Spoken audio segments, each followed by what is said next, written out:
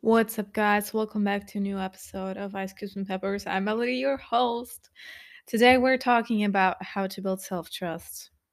Gonna get right into it. I don't want to make you feel boredom.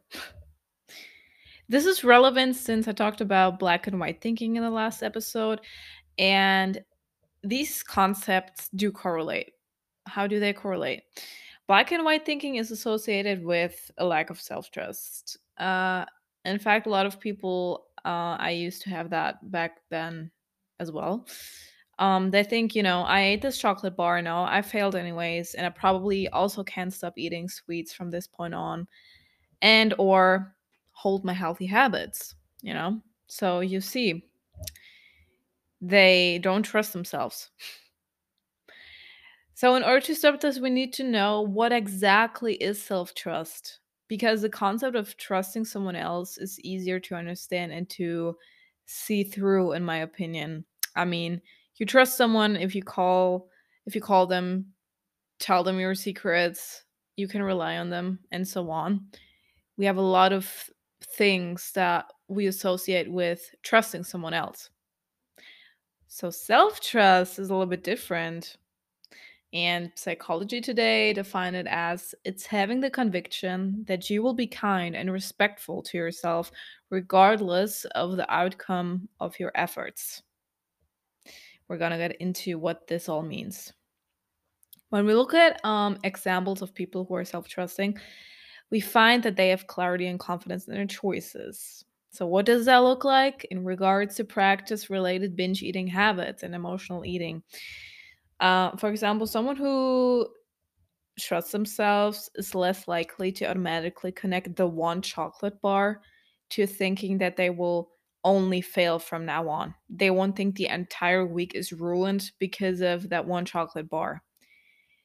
Because they know that one chocolate bar doesn't wash away all over all, all of their healthy habits, such as slow eating, for example. Coming back to the definition of self trust, they know that they can, quote unquote, get back on track. It's not off track if we're eating a candy bar, but you know what I mean. After eating a candy bar, so basically they trust themselves that they will be kind to themselves. So this was the definition of self trust, right? So the self trust also partly builds through seeing success. So physically seeing yourself not overeat for an entire week after you ate one candy bar, right? Also, these neuronal pathways in your brain change and make it easier for you to let go of this pattern. But that is a different story. So, first of all, we have the circumstances. So, I talked about this in my last episode of Black and White Thinking, but having these external circumstances, that motivate you. You see success, you build these very, very small challenges for yourself, and you reach them day after day. Like eating slow is a good example. I really like this one. It's a very practical thing. And you see, okay, I took 15 minutes and I didn't shove it all in this lunch. I can do it tomorrow, and you can do it tomorrow. So you do. And then the day after, you're like, oh my God, it's almost been a week. So external success, you know, that you obviously reached through, also your inner thought process. That is one really big thing that builds self trust. Okay. We should not underestimate that part. But also, there are things that are going on inside of our heads, like always, that hold us back. We were always the ones holding us back. And that's so shitty because we can't just, like, you know, go to someone else and be like, please change that and get into an argument with them. Yeah, and in fact, we have to be very, very kind to ourselves to change these habits. So now we're slowly approaching the question of how do you build self-trust that will positively affect your, binge eating patterns. So we have external or external success, like I said already. And now we're kind of going into the internal world. So the first thing is being compassionate with yourself, since self trust is also about treating yourself kindly, as we learned a couple minutes ago. So, therefore, forgiving yourself is important. So, in moments when you feel regret after a binge, for example, you're obviously allowed to feel regret, okay? That is a normal human emotion. Parallel to that, it is super important to focus on talking to yourself like you would to a loved one. If they sat on that couch next to you and they told you, I just binge, I feel horrible, would you tell them, oh my God, yeah, you lazy pig. You can't get anything right, right? Instead, you would comfort them. You would be like, this is one event. This is one day. In fact, it's probably like 5 minutes of the day, 10 minutes of the day. So the next week is not all ruined because you binged once, right? You would comfort them. You would be like, this is in your hands. You do have the control even though you think you don't, right? So talking to yourself in that way, because you would also expect of someone that you trust, a loved one of yours, to comfort you like that, right? Because if they wouldn't, you wouldn't trust them anymore with this kind of stuff. You wouldn't go to them anymore and be like, I just binged. So handle that how you want to be treated in that situation and how you would treat others in that situation. The next internal thing is, and that is a huge one, my friends. I read a whole entire book about this, the inner critic. Well, we're approaching the inner critic now. Well, we're getting close to it, okay? We're standing next to it at the bus stop. We're observing it. What does someone do who's observing? Right. They simply look. They don't interact. And if you're shy, you know there's a big difference between observing and interacting. Since you're always observing your crush, curious about what they're doing, but interacting, nah, you're not doing that. That's how we handle the inner critic, okay? You look at what this inner critic is saying in her head, okay? And you ask yourself, is it nice? Is it helpful? What's its purpose? And who is the inner critic? It is something maybe my father said? Is it something that my aunt said that society tells me? And you see, like, this is not my own voice. 99% of the time, it is actually the voice of someone else. Meditating helps with this. You are all so sick of me saying this. I know. Because we all been new. Meditation is a thing, and green tea, and matcha, and chlorophyll in your water. But meditating is something that has existed for hundreds of years, probably also thousands of years. This concept is old. People have done it for a long time, which doesn't always mean that a thing is good. In this case, though, this is a thing that is scientifically proven to help depression, anxiety, PTSD, and so on. And you want to tell me that this won't help? See, the thing is why therapists are always like recommending this is because this is one of the very like only ways that there are to really not associate with your thoughts and feelings and create the distance between you and what you think or whatever whoever thinks, okay, because we don't really know that. So it is really hard to not interact with these thoughts, right? I don't want you to argue with the inner critic. I solely want you to observe the thought. And this noting process is as light as a feather touching a glass, nothing harsh. You notice, you go on, called noting process or noting technique. Probably heard of it from the app Headspace. Also, if you use this, no ad. Why would they sponsor me? But yeah. Next thing is when we are present, there is no fear. That's also what Psychology Today said about self trust. I found it very interesting that they also mention it like that because that truly is such a powerful sentence. And in relation to that topic, very important. We worry so much about what is tomorrow, what is yesterday, what was yesterday, and the whole entire concept of black and white thinking also is that you think that one thing that you are doing now or that you just like did 5 minutes ago, so present, right? That is somehow associated with the future. So we have these two time like this concept of time, okay? And we think about everything except the present moment when all we ever have only is right now and right now past, as I just said that, okay? That is everything we ever have. So tell me why we are so concerned with what was and what is going to happen. It is humanly, is normal, is not healthy though, in such big extent. So it is important to realize that there is no fear, there really is no misery in the present moment. Obviously there I forgot the word. There are exceptions. Usually though, you're just sitting at the desk, you're coming from work, you're at the gym, or you're with your family. You're doing nothing crazy, you're doing day-to-day activities, and yet you're always wondering about the future and maybe also about the past and associating these two, in relation to in regards to binge eating. You're fed up with what you ate yesterday and what you're going to eat now, what you're going to eat tomorrow. It honestly only is important what you're going to eat right now.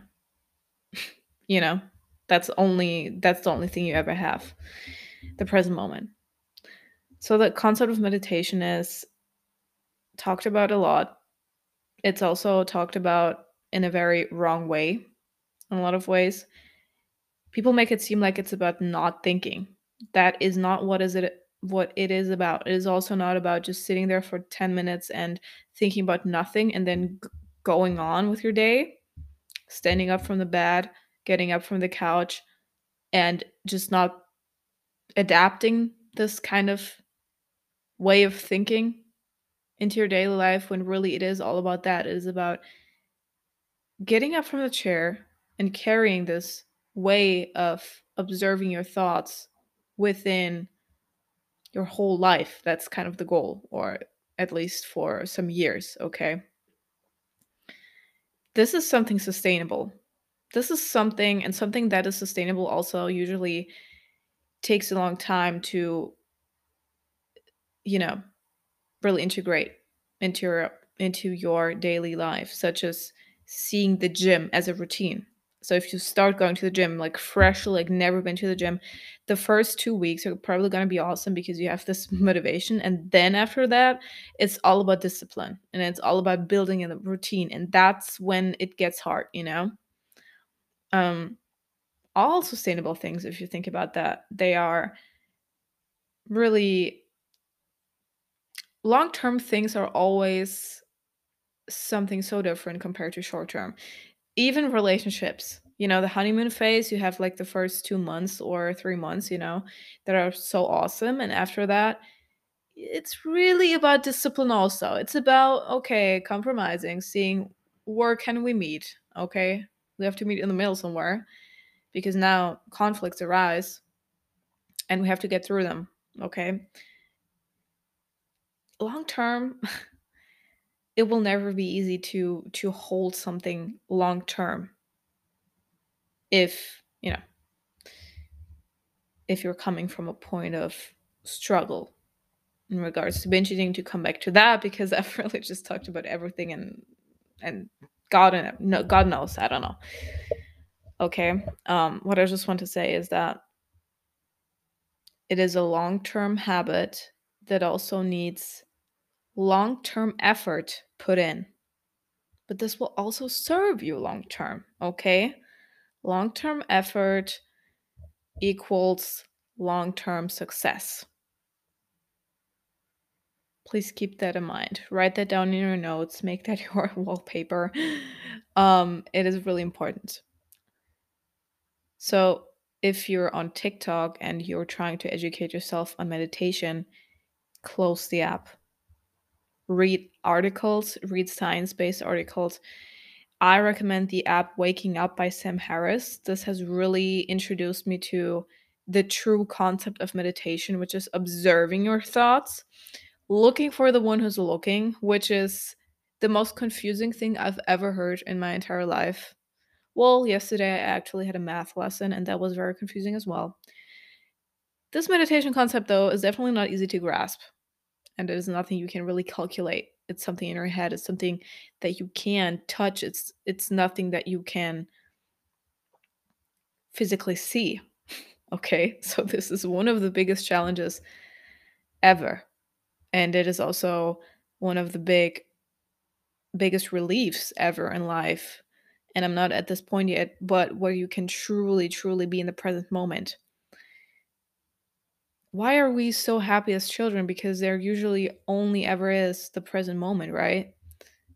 If you're, having a good childhood, but in general, the brain functions very differently when we're children, and that's why, you know, a lot of people grow up and they're at this amazing vacation whatsoever, but instead of lying near the beach and looking at the beautiful sunset and being grateful, they are grateful, but they're also feeling like this moment is only gonna last now and they're already missing it. They're already like, oh my God, ugh, damn, I wish this lasted forever. You know what? This moment right now is all you have. There's no forever, anyways. So people are growing up and they are in the present moment when everything is great. And even though everything is great right now, they mistake gratefulness um, with missing the moment, already missing it. It's like abandonment issues. Like, oh, this person is so amazing. I already missed them because they're gonna leave me, These are all different issues, and somehow I could probably I didn't put that into my notes. This is totally off track right now. I didn't plan to say all of that. But the concept of meditation is so highly associated to things like self-trust, self-worth, and just the general contentment in life that I do think it is important to talk about. And even though it was a lot of rambling, this is like my personal thought process, and I come from a place of like anxiety a lot. I do struggle with that a lot, about the future, about everything, and that is nothing super individual. A lot of people have that this is like a disease, like a world disease people have in their brain, and we're not being taught at school about this concept. So yeah, and this is highly associated to binge eating disorder and every other eating disorder there possibly is.